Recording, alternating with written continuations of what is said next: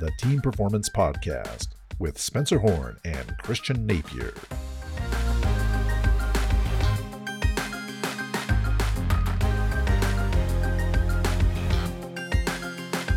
Hello, everyone, and welcome to another episode of the Team Performance Winning Ways for Uncertain Times podcast. I'm Christian Napier, and I am joined by my colleague, my partner, my mentor, and the real brains of the operation in jet black, Spencer Horn. Spencer, how are you?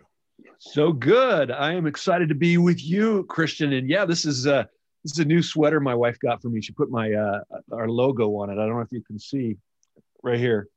So I'm happy to wear it. A little Altium logo, the purple that you always notice. So yeah. Well, that's nice. An early Valentine's gift, right? A monogram Absolutely. Sweater.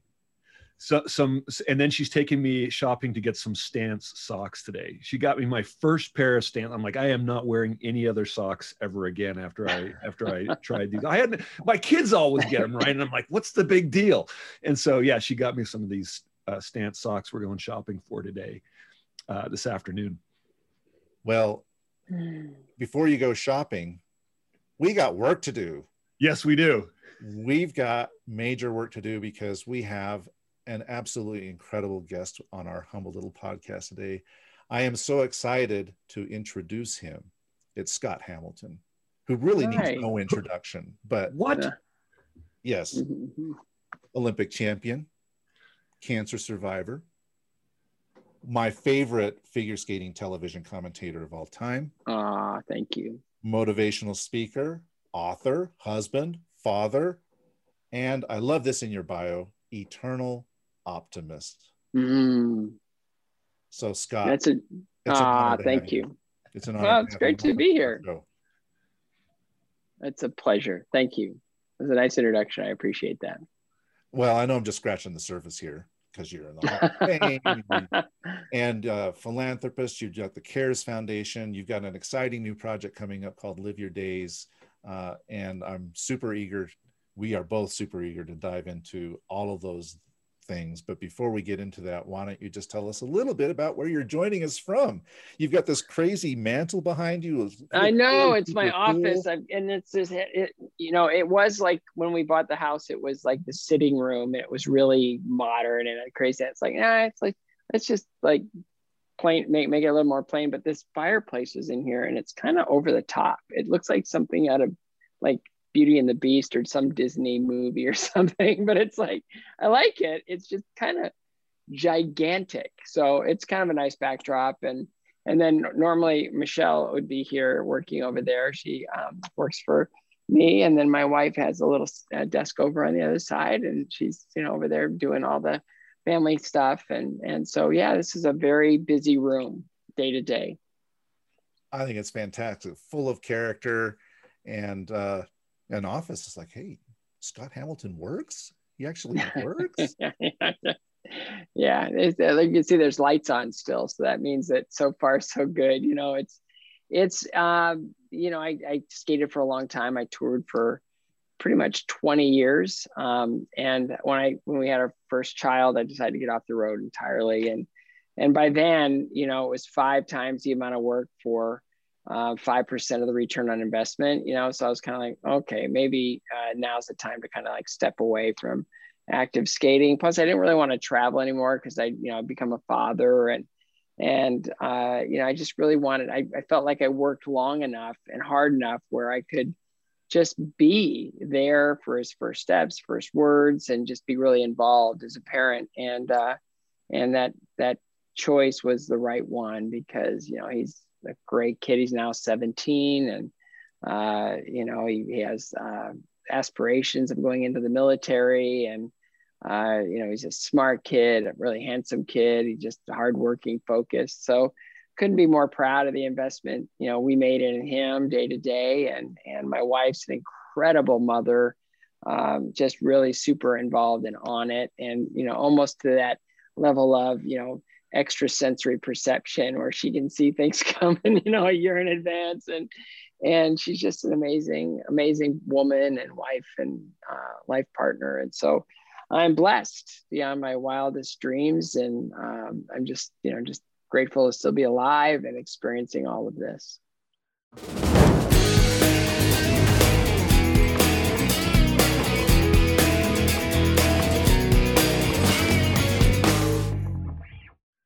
Wow. Your son has certainly a great two parents and mentors and both of you, but can you do a backflip like dad? No, and neither can I. So it makes this even, right? So they're right here, but they're not anywhere below like brain down. No, they don't exist anymore. I did my last one 11 years ago. And so that's enough. But that always amazed me. How do you do that on skates? I'm like, I can't even do it on a trampoline. No, it's way easier to do on skates than anywhere else because you have all that speed, momentum, and that force just shoots you right up in the air. So and super hard landing if you don't. Well, yeah, it's an unfortunate landing if you don't quite make it over. But that's only happened a couple times, because I really took my time learning it, and I did it right. I went to gymnastics coaches instead of, the first couple lessons I took were from skaters that could do it, and I was going, this technique seems a little sketchy to me. So I went to a gymnastics coach friend of mine, and we spent a lot of time in foam pits and trampolines and just doing them on the ground, with him spotting, and I got the movement down. And so that particular takeoff in skating where you're gliding left and you're vaulting right, that was probably my strongest jump. And so once I started learning how to square off and not rotate, backflip just became something that was so much fun to do and easy. But it wasn't easy until I got the technique down. And so then this is such an important point, and I'd love for you to hit on it. So often we see people that are the overnight success, or right, they make things look easy.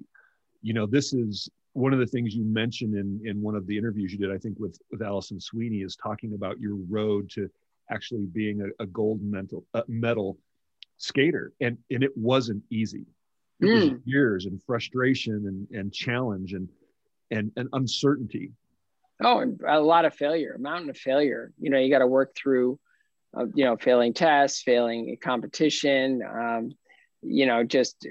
being behind and your peers and trying to figure out a way to catch up. And then there's, we estimated, and when I wrote my book, Finish First, I just general estimation of I've fallen on the ice 41,600 times.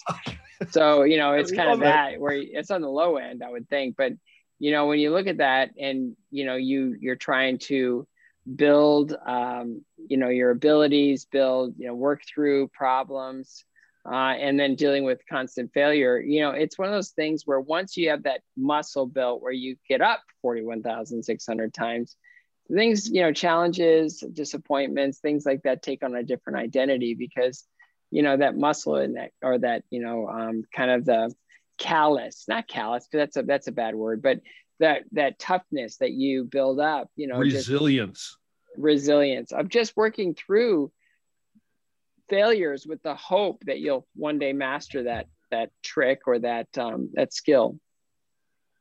I love that so much. I'd love to be able to quote you on that. Fallen 41,600 times.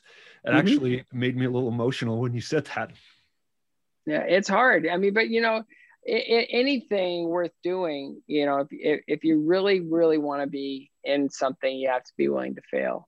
And because nothing is easy. And I feel bad. Like when I wrote Finish First, I wrote it for a generation that I felt was kind of getting lost. I was, kind of the millennials where it's really, everything that comes to them, they grew up native to the digital world, and it's hard for them to, kind of commit to the long haul. It's like building something slowly over a long period of time, when everything is just instant gratification, And so I thought, well, maybe it would serve them, talk about showing up with showing up every day with intention of getting better, committing to long haul, all these different principles that it takes in order to build a successful life, no matter whether it's in sports or entertainment or business or whatever. Those same principles apply to all across the board.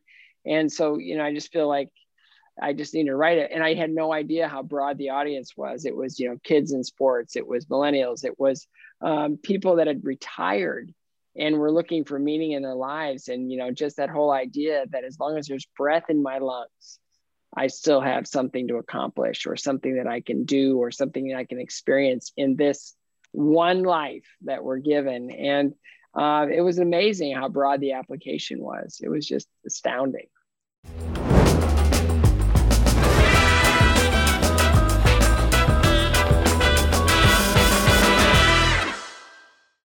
Maybe that takes us to what you're doing now, or one of the many things that you're doing now, which is this Live Your Days platform, this concept that you've created, which is very applicable to our current situation, where we're in these crazy, uncertain times. A lot of people have lost foundations, whether they were financial foundations or emotional or spiritual foundations. And you have issued a call to presentness. I'm wondering if you can speak a little bit about Live Your Days, how you came up with this concept, what it is, and what you're trying to achieve with it. So Live Your Days actually came out of an interview I did. It was after the diagnosis of my third brain tumor.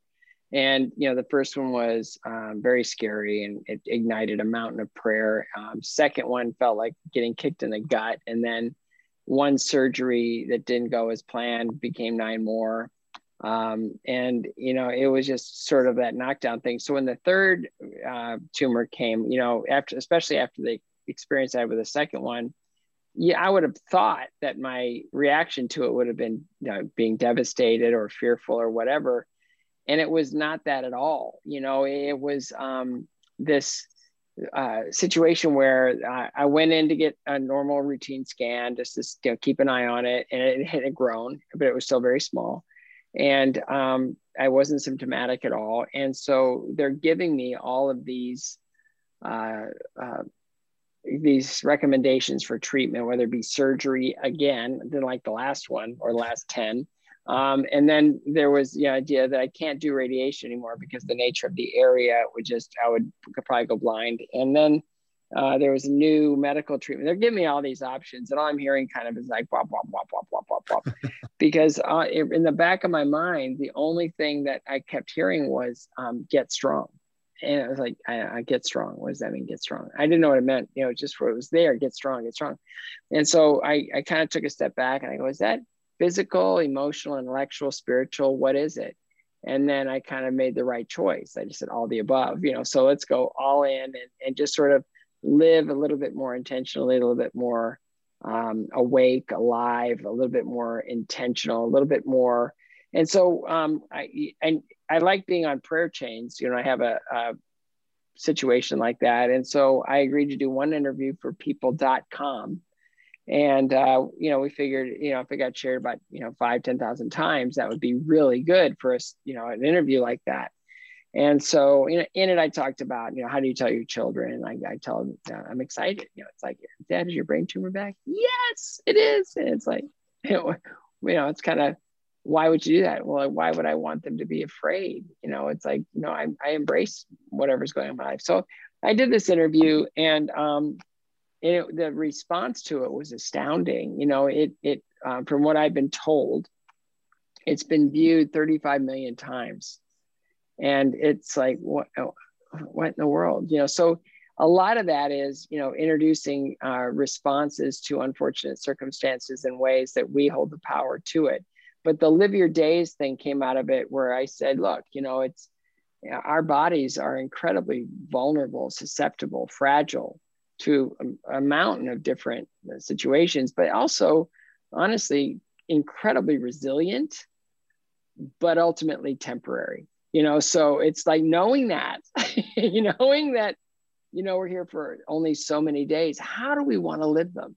And how do we want to approach each day with intention and really just being present and alive and understanding that this is one of your numbered days. It's, it's like saying that we're temporary isn't being pessimistic or anything. It's just honest, right? And so knowing that, it's like, it's a kind of a call to action. And it's, you know, the line that we use in Live Your Days, and if people can check it out, liveyourdays.com, is it's not the amount of, it's not the number of days we have in our lives that, you know, it's kind of, it's how we live them, you know, and it's true. And I've always felt that way about any situation, or it's not the events in your life that define you or your character, it's how you respond to them. And it's all of those things that, where we just hit that fork in the road, and where do we want to go, you know? And my forks in the road have never been right or left, they've been up or down. And I really feel strongly that, you know, we do in those situations where we're at risk, we can succumb, adapt, or evolve.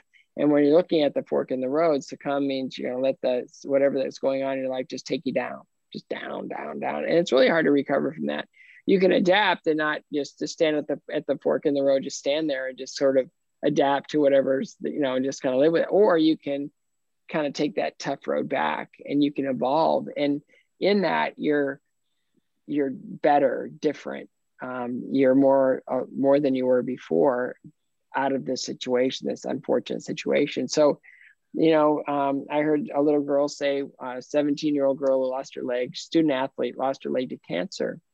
And she said in a really, really cool speech, I'll never forget it. She said, "Cancer is the worst thing that ever happened to me." And everybody in the audience was kind of nodding because they were all cancer survivors. And she said, "But I'm here to tell you that cancer was actually the best thing that ever happened to me." And I just, and all of a sudden, all the synapses in my brain were just firing, because I realized that my life was changed forever because of my cancer, and forever and for the better out of my cancer, because I looked at life completely differently post-cancer than I did going in. And I'm grateful. I'm really grateful that if I didn't have cancer, if I never had cancer, my life would look completely different than it does today. And I'm really grateful for it. If I would have had that kind of choice, let's go back, let's rewind and go back to those days. Would if you didn't have cancer, you could do this? I'd say, no. I need to have that experience. I need to have chemo. I need to have surgery. I need to be able to feel the power of coming back from all those circumstances. And now I look at things differently. I don't worry about stuff, like maybe I would have had I not had to live through that. I see life for what it is. It's a pass. It's an opportunity. It's a beginning, a middle, and an end. And it's like everybody has their own life descriptions, their own challenges, their own wins and losses, their own, talents and weaknesses.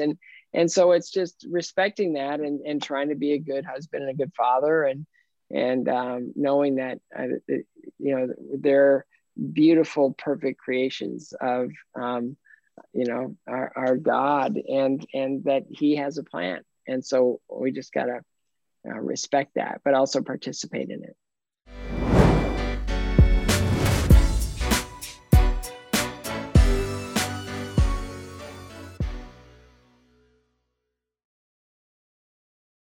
I love the story. And, what comes to mind, you talk about wins and losses, it's a victory, and it's a temporary victory. There's going to be other battles to be fought tomorrow, next week, right? I mean, those battles never end in life. Yeah. Yet think about the sweetness of the victory with the greater challenge. Think about your victories in the past. Was it when, the field that you were competing against was weak, or when it was the strongest and you had that victory? So when you have those mountains to climb, I mean, the view when you get up there and have conquered that, there's more gratitude, there's more humility, there's just, I don't know. And when it comes to life-threatening stuff, it really does change the way you think about everything. When I look back on my skating career, and people would have thought, it's like, well, you must have really loved to compete, to be at that level and then go the last 4 years undefeated. It's like, actually, I didn't like competing at all. And the whole thing was, I loved the 10 minutes after I won. That was awesome. And then it was like, got to go back to work. And so it was all that, right? So, and I knew that with each one, it was taking me closer to kind of the bigger goal of really impacting the sport positively, and also hopefully being able to become the next, whatever that was, as a professional skater. And because, you know, when I competed, it was purely amateur. Like, we couldn't accept money for doing anything that was anywhere near the rink. You know, couldn't even work at the rink. You know, it was that strict. And so, you know, I delivered pizzas and I would do certain different things. And you know, it was just sort of, when I won the gold medal in Sarajevo in 1984, it's like I'm living in one of my closest friends' parents' basements because I was broke. I had nothing. And so, you know, from that year, 84, when I went to the Worlds afterwards, competed one more time, and then I decided I had to turn professional. You know, it was kind of like, okay, I'm starting over. So I have to be humble and hungry here, like I was when I competed. You know, Scott, something that comes to mind as you're telling your story is, I believe, and I'm going to switch gears for a second, right in the middle of my comment. Yeah. I understand you are a fan of Warren Buffett and his leadership and everything he does. Mm-hmm. But one of the things he said back in 2015 in a letter to shareholders, he said, much of what you become in life depends on whom you choose to admire and copy. And it seems to me that you had a great example, even in your mother, in how she handled her cancer. And you and I actually have that in common. I believe you were probably close to around 17. I was 18 when my mom had her second round of cancer. She had breast cancer, a young 10 years earlier. But this was bone cancer back in, gosh, when was that? 1984. I was just 18, and she was such an inspiration to me. Teacher, my mother was a teacher as well, just like your mother. Yeah. Can you talk a little bit about that? It seems like that's somebody that you copied in how she handled that. Everything. With grace. Yeah. She came home. I guess I was, I think I was 16 when she came home. We just were at nationals in the Bay Area, actually, and she treated it like a family vacation, and everything was great. And she'd never been to California, so it was really exciting that she got to travel like that and go to the nationals. So we did all the touristy stuff, and it was great. And then we got home, and I would go from nationals back to Illinois where I was training, and then pack up everything and then come home. And it was after I was home and back in school in Ohio, and she came home from a doctor's visit and just said, okay, everybody, family meeting. And I was like, what's a family meeting?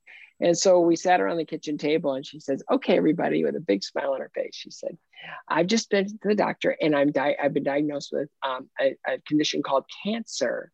And I just want y'all to know that I'm going to have to take some medicine, and I'm going to may have to have some surgery or whatever. But the main reason I wanted to sit y'all down is just to say that, I may need some help, and we have to kind of shift things around a little bit. And I'm going to, so, you're doing this, you're doing this, you're doing this. Then she looked at me and she said, and you, mister? I go, yes, ma'am. She said, we're broke. We can get you through one more year of skating. It'll be your senior year in high school. And after this year, you can graduate high school, go to college. We're both professors at the university. We can afford free because that's what your tuition would be. And that's going to be your life. And I said, okay. So, she didn't seem nervous. She didn't seem upset. She didn't seem scared. She didn't seem anything. It was just like, la-di-da-di-da-di-da. And she was the most sacrificial person I've ever met. She never bought clothes for herself. She never, spent any money on her. It was all her kids. She would always wear the same kind of brown polyester pantsuit everywhere she went. And she didn't have a really high self-esteem. She was, she would say she was 5 foot and a quarter. I think she was more like 4'11", and she always struggled with her weight. And so, she was just amazing. She was just the most unbelievably sacrificial person I'd ever known.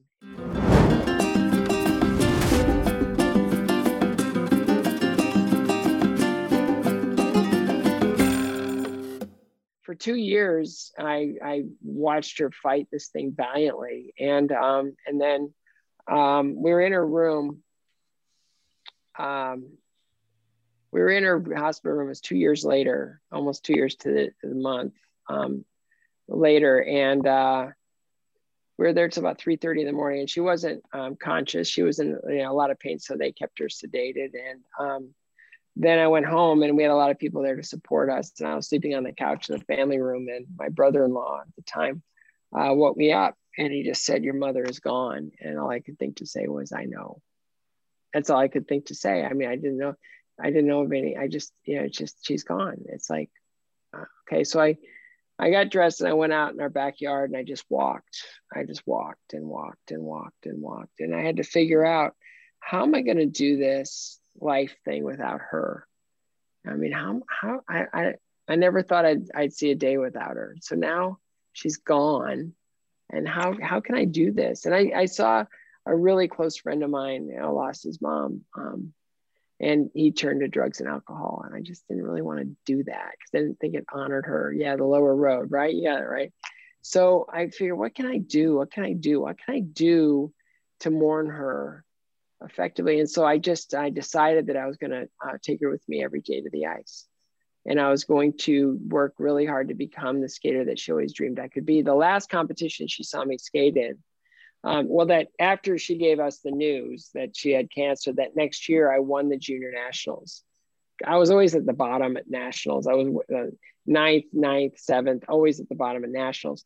So I won junior nationals because it just, that year, everything, I kind of pushed all my chips in. I showed up with intention, really committed to that year. And I won. And she was at nationals with her arm in a sling.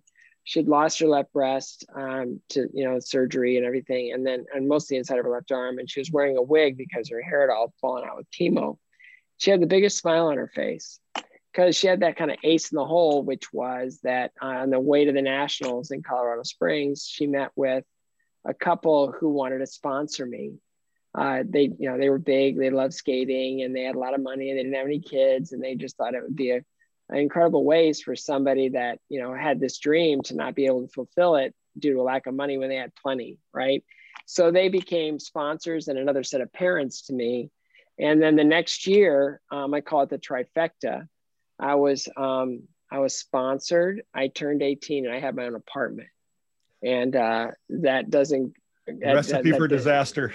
It was bad. And so that year I went to the nationals, my first year in seniors. And I was just, I was so out of focus, and I was just so like distracted, and I was a mess. I was an absolute mess. And I ended up coming in ninth in my senior nationals, and I just skated poorly, and it was just awful. And that would be the last time my mom would ever see me skate in competition. And so out of that ninth place finish, I came home, she passed, and then I had to figure out what to do. So I took her with me to the ice every single day that year. I drove my coach crazy because I was so ambitious and I was so on it. And I was like, why isn't everybody working as hard as me? Why can't you coach? I need more lessons. I need more. And so that year, I came in third at the U.S. Nationals, which put me on the world team where I came in 11th. So I went from being ninth in the country as a disaster last time my mom saw me skate to being third in the world, third in the U.S., 11th in the world. And then 2 years later, I'm on the Olympic team.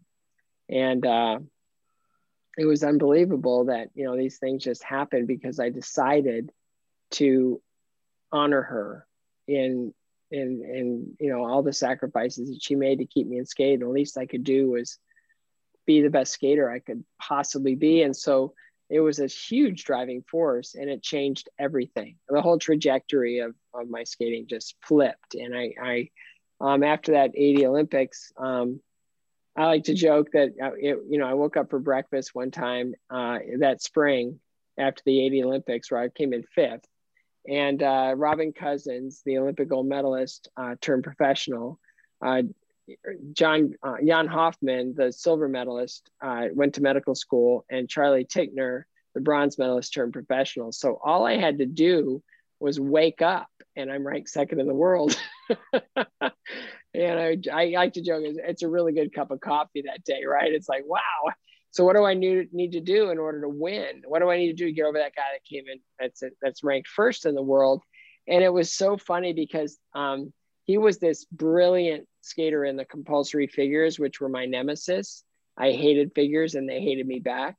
And so I realized that the year that I came in dead last in novice, the year that I fell 5 times in my long and came in dead last, he was on the podium in senior men as this whiz kid, like this 13-year-old whiz kid who, like, he's on the podium at senior nationals when I'm coming in last in novice, man. How do I close the gap there? I mean, that's a pretty big gap. And so I just decided that I had to fall in love with compulsory figures. I had like a part of the job that I actually hated.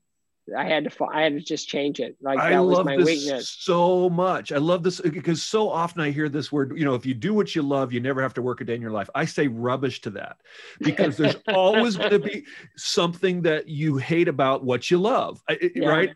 And so, but embracing that the way you did is part of also being resilient. You have to be able, it's always work, even if you're doing something as amazing as skating for, I don't know. I think that's an important message. But it's true. And it's something I tell my kids all the time, and they get, like, I roll their eyes, it's like, what's the greatest strength, right? What's the greatest strength? And then, okay, here we go. Here's the answer: lack of weakness. And I go, right, figure out where you're weak and get strong. Figure out where you're weak and just like work away at that until you're not weak at that anymore. And like, the more you can do that, the stronger you're going to get across the board. This is my only beef with the whole strengths-based approach. If you just focus on your strengths, well, what if your strengths are to be a jerk? Well, then it's like, you remember the movie The Mask? When you put it on, it actually accentuated your strengths. But if you were a bad guy, it made you worse, right?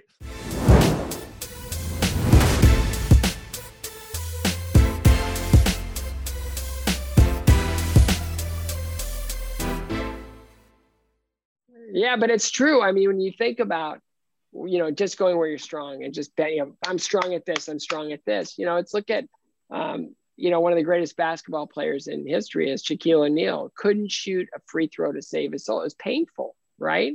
But, he started working it out, and, pretty soon it was at least acceptable in that part of his game. But he was so strong everywhere else that he almost could get away with it until they figured out they could just foul him and foul him and foul him and foul him. And it just became a strategy, right? So with me, it was figures. And, I worked really hard I just decided, and what's funny, the more I leaned in, the more I started to work them, I started seeing results. And I was like, whoa, that's not bad. That's pretty good. So from 81 to 84, I'd never lost a competition. And a lot of it was based on the fact that I was always in the top 2 or 3 in the figures. The year one, it wasn't not year one. I think I came in in 1981. I was 8th in the figures. I came in 1st in the short, and then I came in 1st in the long, and I was able to pull all the way up to 1st place. But it was really, lucky. And then after that, I was more consistent. And so I was able to kind of be competitive in all aspects of the competition. And I never would have won the Olympic gold medal had I not won the compulsory figures, and beat the best guy in the world probably ever at compulsory figures, Jean-Christophe Simon from France. So it was one of those things where, you just got to figure it out. You just got to work it out. What's preventing me from being successful? And how can I participate in solving that problem? And a lot of people, like, I see, skaters when I was doing all my commentary, and they'd be really strong technically, but they'd be, really weak, with music, and they'd be really weak on the performance end. And a judge would tell them, wow, here's what's holding you back. You've got to work on your artistry. And they go, no, I don't. Yeah. No, I'm fine. I'm good. And I'd always look at that and I'd say, okay, well, it's just, that's going to keep repeating itself until you work it out. Because you just take that feedback. Because how are you getting in your own way? And all of us get in our own way every day. And it's all, it all comes down to statistics. It's like, where did I score really well and where didn't I? Or how did I get this job, this job opportunity, and why didn't I get the job? It's kind of like, it's all based in data, at least in some, or feedback or something else. But I try to warn people against some of it. It's like, there's only really two types of criticism. And this is all part of the Finish First platform, which is, you know, there's opinion and there's fact. And, you know, you look on all the social media stuff and people say all these crazy things, and, you know, it's insane. And, you know, a lot of the criticism I got, was just irresponsible criticism. I had one judge tell my coach, he said, it's really good that Scott's doing better, but you have to, you know, just accept the fact that he's too short to be competitive internationally. And I'm like, well, is that opinion or is that fact? Well, let me see. Who won the Olympic gold medal in men's figure skating in 1960? That would be David Jenkins. How tall is David Jenkins? My height. So basically, my whole thing was, I don't want that judge on my panel because she's got some sort of discrimination against short people. So, like, okay, as long as I don't have her, I'm fine. And I would just try to present myself as big as possible because, you know, in that way, you're commanding more of the ice and everything else. But it had nothing to do with my height. And that's what I tell people. I go, if somebody criticizes you and there's meat on the bone, right? If somebody criticizes you and you say, well, that's kind of true. It's like, thank you. That was a gift. Now I can kind of try to work on this and try to hopefully get better at it. But if you're unwilling or just going to hear all the criticism and then allow it to crush you, that's bad. Or if you're just going to deny all criticism, that's bad as well. So you have to filter it out. I had a mentor say to me, could you see from their perspective of how that might be true? Mm-hmm. When somebody said something, you know, so-and-so said something about, you know, and I'm like, wow, I didn't really buy into it. Could you see from their perspective how they might see that about you or feel that about you? Yeah. And so that judge that thought I was too short, it was like, okay, that's fine. She just doesn't like short people. Don't want her on my panel. There you go. That's eliminating a weakness, right? Yeah, that's it. She's my weakness, not me. That's right. Hey, Scott, I want to come back to something that you said when you were telling the story about your mother. You were saying that when she passed, she had been such an anchor in your life. You wondered what you were going to do because you were so reliant on her. And I'm just curious how you were able to overcome that, along with so many other things, how you were able to make or find the strength to make the decision when you came to that vertical fork in the road to push on and not to just sit or go down a destructive path. What gave you the strength to actually make the right choices? You know, I don't know. I mean, it just felt, you know, I always tell people, you know, there's one thing to react to something, but when something is in your spirit, if something resides in your being that just is telling you to do something, or asking you to respond in a certain way, you kind of have to answer it, you know. And in that's just one of the examples of, you know, you go back to, you know, when I was diagnosed with cancer. And it was one of those things where the fear was just unbelievable. It was just, I was completely enveloped in fear. And looking back on it, you know, I've always tried to articulate it well, but I don't know if it was like 5 minutes, 5 seconds, or a nanosecond that fear just flipped. And like all of a sudden, everything within me, it wasn't scared anymore. It was determined. It wasn't fearful of my condition. It was just like I was going to come out swinging. It wasn't like I felt like a victim. I felt like I'm empowered to kind of come and just hit this thing with everything I can. And so in that, you know, I was going to be the best patient they ever had. And it was extraordinary that my mom, you know, sort of came back to me in that time where she would say things like, you know, like this, oh, this chemotherapy, I finally found a way to lose all this weight, you know, or, oh, I love chemo. I've wanted to quit smoking all these years. Now I have no desire. And oh, this chemotherapy, I'm telling you, my hair is so difficult. Now that it's gone, I have these wigs and they're so beautiful and they're so easy. And that was my mom, right? That's how she responded to all of that. And I was like, that's who I want to be. You know, I could just hear it over and over in this infinite loop kind of like, I want to be like that. I want to be like that guy that's really brave in the battle. And I want to really, you know, look at the bright side. And I really want to look at, you know, just all the things that I'm learning. And I want to be that positive influence for people around me. So it's not a pity party, but it's like some sort of, kind of positive party where no one's allowed in my room at the hospital unless they make me laugh, because I wanted to identify that period with laughter and not with, nausea or just through, kind of micro focusing on these drugs that are going into my body and all that stuff. So in that way, I kind of learned to choose. And my mom was a huge example of how to do that.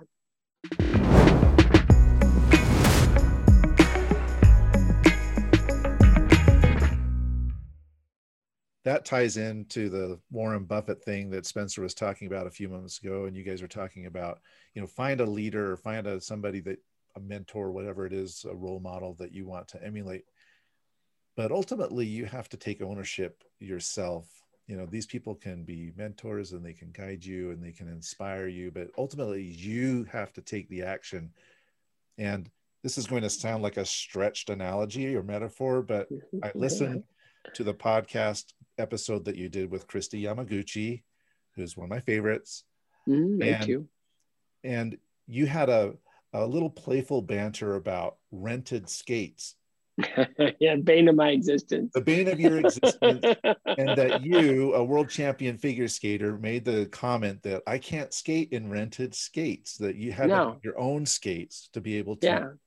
Well, it comes down to, it's like, and the reason it's the bane of my existence is I love the industry. I really want to promote it. I think it's great. Anybody that comes to the rink to experience the ice and want to skate, they'll rent skates. Not, people don't own, most people that just visiting a rink don't own their own skates. But I try to tell them, it's just like, if you're just here to have a good time today, it's fine. But if you really want to do this, you can't skate in those skates. And they're like, why? And I said, well, I used to be pretty good and I can't stand up in them. So if I can't stand up in them, what good are they going to be to you? It's just exactly. That, So here's my crazy analogy with all of this, right? Sometimes in our lives, we try to skate through on the experiences and the accomplishments and the joys and the happiness of others. And we can use those as inspirations, but ultimately for us to really go anywhere, we got to be willing to lace up our own skates. We have to be able to walk in our own skates. We have to take ownership and actually do things ourselves. We can't just rely on everybody else doing things for us. And true. To me, I'm stretching that metaphor a mile. I know I am, but that hit me actually when you were talking to Christy about these rented skates, is that, you rent them and they're fine for fun. But if you really want to do something serious, you got to take some ownership. You got to make some investment and get your own. Well, and that's again, it's investing in your own success. When you talk about how to be successful in any entity, right? It comes down to ability, comes down to commitment. It comes down to the intellectual aspect of it. So really, you're looking at this thing but if you're doing it with the wrong equipment, if you don't have what it takes in order for you to be able to fully participate in that, it's going to be tougher. It's going to be harder. I go back to a friend of mine. I used to live on a lake in LA, and we go fishing every now and then. And his little boy brought out this, one of those pocket fishermen, those plastic things, Ronco pocket fisherman, whatever it is, And we just said, just don't get your hopes up. You're probably not going to be able to catch anything with that, but it's going to be fun. We're going to cut it out. He was the only one that caught anything, what's in that thing. So it's not always the case, but, if you're looking at committing to a career in X, then you need to have the tools to be able to do that effectively, right? If you want to be in computer design, you're probably going to need a pretty strong computer. If you want to be, in the right sports, let's say you're playing tennis, you want the right racket. If you want to be a great golfer, you're going to need the right clubs. If you're going to, so there's all of those types of things, but generally, they're all extensions of what you are and who you are and what you bring to the table. Because there's a lot of people that have done a lot of really amazing things without like the best of the best of the best, but really just came and just were able to, really rise up to that situation just based on who they were and how they prepared for that particular situation.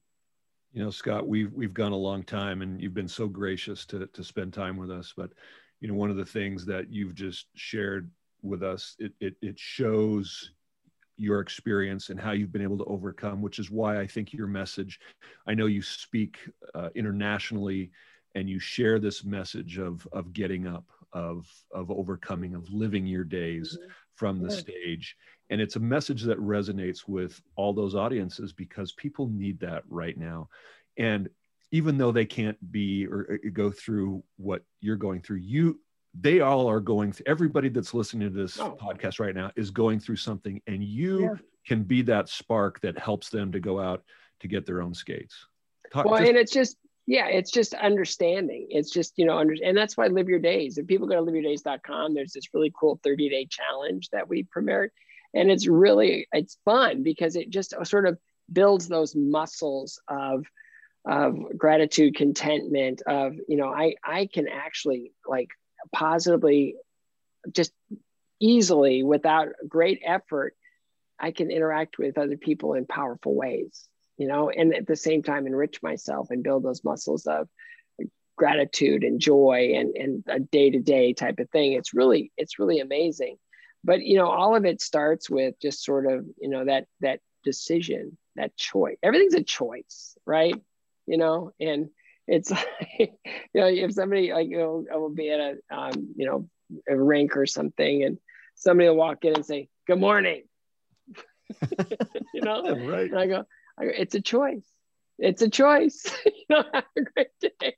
But it's like, how do we learn from others? How do we get inspired by others? You know, when I look at, you know, all these stories of people that, you know, some I've interacted with, some I haven't, but I look for those people just to, you know, kind of inspire me. Right. So there's a guy named Kyle Maynard. I've never met him, but I want to. And he climbed Mount Kilimanjaro. Well, lots of people have climbed Mount Kilimanjaro, but do you know anyone else besides Kyle that's climbed Mount Kilimanjaro without arms or legs? Right. And it's that old kind of, I think it was Muhammad Ali that said, impossible just takes a little bit longer. Right. You know, and so you look at that and you go, wow. And then other friends that have just experienced unspeakable things that all of us, it would be our worst nightmare. And they've responded to it in the most powerful way you can possibly ever imagine. And it's just life-giving. It's powerful. It's beautiful. It's inspiring. And it kind of allows us to say, well, what choices am I making that are prohibiting me from feeling that power and that joy? And you've got to start using those examples to fuel your fire as much as you possibly can. Wow. Well, I have to say, this has been a fantastic hour. I can't believe that we've already gone almost an hour here. And I know we're just scratching the surface, but if people want to engage in this 30-day challenge of your days, or they want to learn more about the great work that you're doing with the CARES Foundation to support cancer research and low impact ways of dealing with cancer, or they want to learn more about how you can help them, what's the best way, Scott, for them to reach out and contact you? Well, you know, scotthamilton.com. I think you can navigate to all the different things. scottcares.org is the direct link to the Cancer Foundation, where we are turning cancer upside down. That's kind of our big slogan. And it's all based in, you know, we want to only invest in treatment options. We want to change the way people are treated for cancer. Treatment options that treat the cancer and leave the patient alone. Treat the cancer, do not harm the patient. And it's kind of a paradigm shift when you think of radiation and chemotherapy, that, you know, it's very toxic and it's very tough on the body.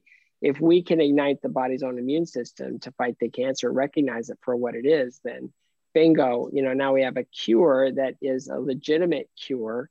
That really doesn't have these long-term effects that normal treatment options, like current treatment options, do, except for maybe proton therapy and, you know, whatever immunotherapy exists right now. So we're really working hard towards that. You know, liveyourdays.com. We were lucky enough to get the URL, and it's a fun place to visit to get inspired. And we've had 8 conversations with familiar people. People like Robin Roberts and Kevin Nealon and Christy Yamaguchi and Ali Sweeney and Vern Lundquist and Bart Millard of Mercy Me. There's some great conversations. Marcus Whitney, who I'm a stalker fan of. There's all these great conversations in there that allow us to kind of go, oh, they built their life like this. I kind of relate to that. Or that was really fun, and getting to know something about peek behind the curtain type of thing like we're doing now. And then there's the 30-day challenge, which is just a daily reminder of just, ways of building those muscles within us to, be, more alive than we've ever been, or at least appreciate it more than maybe we had before. All right. Fantastic, Scott. We'll put all those links up on our podcast so that people can find them and get in touch with you and learn more about the great work that you're doing and participate and start to live their days. Yeah. Spencer, if people want to learn more about how you might be able to help them, what's the best way for them to contact you? Thank you so much, Christian. Before I do that, one thing I wanted to say, Scott, before we go is, when my wife and I watch skating events, we love your work as an analyst, as a commentator. Oh, thank you. And you are so good and so real, just like you've been with us, so easy to talk to, that it's just so easy to listen to you when you're out there. And we just love it. And one of the faceless millions of fans when you're out there. Anyway, you can reach me at altiumleadership.com. That's ALTIUM leadership.com, or email me, Spencer@altiumleadership.com. And Christian, what about you? How can people find you? You can find me at my website, gp4.com. That's gpfour.com. Or you can email me at cnapier@gp4.com. Look for me on LinkedIn as well. And happy to speak with anybody. This has been fantastic, Scott, and it's been a real honor and a privilege for us. Thank you so much for joining our podcast. Listeners, please like and subscribe to our podcast, and we'll catch you again soon. Thank you.